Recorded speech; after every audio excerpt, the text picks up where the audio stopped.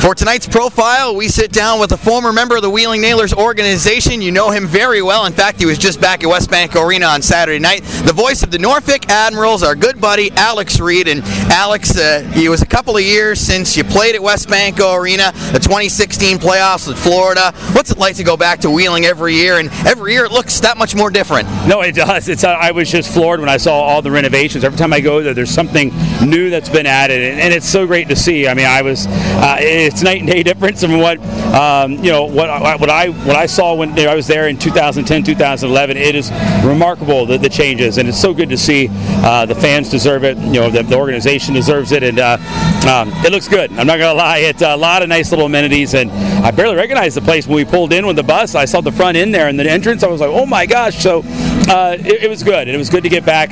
A lot of people, caught up on some hellos. I had so fortunate that people who told me they never climbed the stairs, but they climbed the stairs for me, and we just have great fans there, and I miss everybody there. I just wish we had more time to hang out there.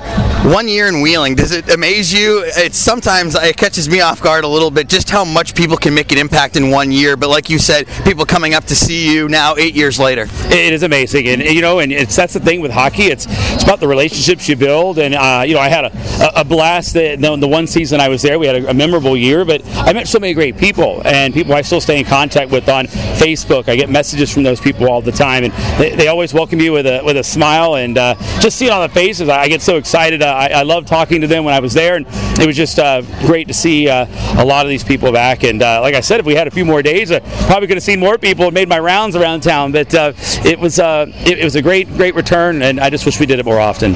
You're with the Norfolk Admirals now. We knew you for then as the Florida Everblades for so many seasons, and this is a special one for you because this is where you grew up. This is the team that you grew up rooting for. What does it mean to you to be back in this building and above the ice calling the games for the Admirals? Right now, it seems like it's my goal to work for every ECHL team in the league now, I guess. But no, of course I'm joking. But yeah, this one this is special for me. I grew up watching the old Hampton Roads Admirals and the Norfolk Admirals in the American Hockey League. I mean, this is my hometown. I grew up in Virginia Beach and actually got my start in this building. Put my demo tape in the last row of the seats here with a tape recorder, and that allowed me to get my first job. And it's kind of interesting to see how full circle it is. And I can remember some big battles. I remember the '98 conference finals with the Nailers. I remember, I think when Peter Laviolette was the coach of the team, it was a good run, and the Admirals went on to win that series and eventually the championship. So I remember a lot of battles between the Nailers and the Admirals back then. But my family's here, my parents, I grew up here, and my brother just had his first child. So there was a lot of reasons to come back, and I'm fortunate to kind of where it all began for me from a hockey perspective to be part of this organization.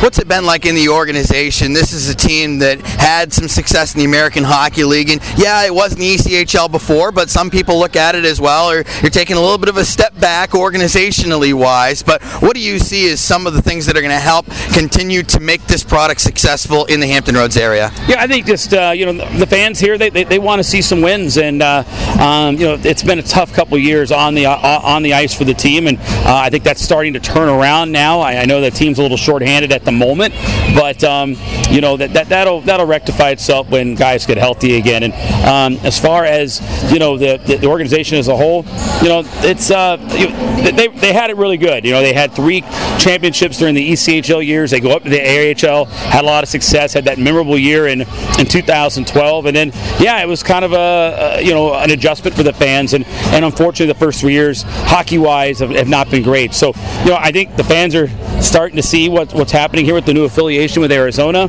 and then of course the thing that the team is doing off the ice and in the office and in the community as well. This is a hockey community. It's their 30th anniversary year, so Admirals hockey, it's one of those things that it's been around a while. It's a tradition, it's a brand, and I think it's something that the fans, once the wins start to come together, they're going to be coming out here full force. We've seen the Admirals twice, 2 completely different looks. Beginning of the year when the team started out 8-3, we saw you on opening opening night. You beat us. Then we saw you last week when you had, 9 players hurt, 4 players called up. What does this team do best when it's at its full strength? Yeah, I mean, that's the thing. You mentioned it. The 8-3 start was pretty indicative of really what this team can do. Good penalty killing. Power play was clicking a little bit, but more or less a team that got off to good starts in games. And this is a team that plays very well with the lead.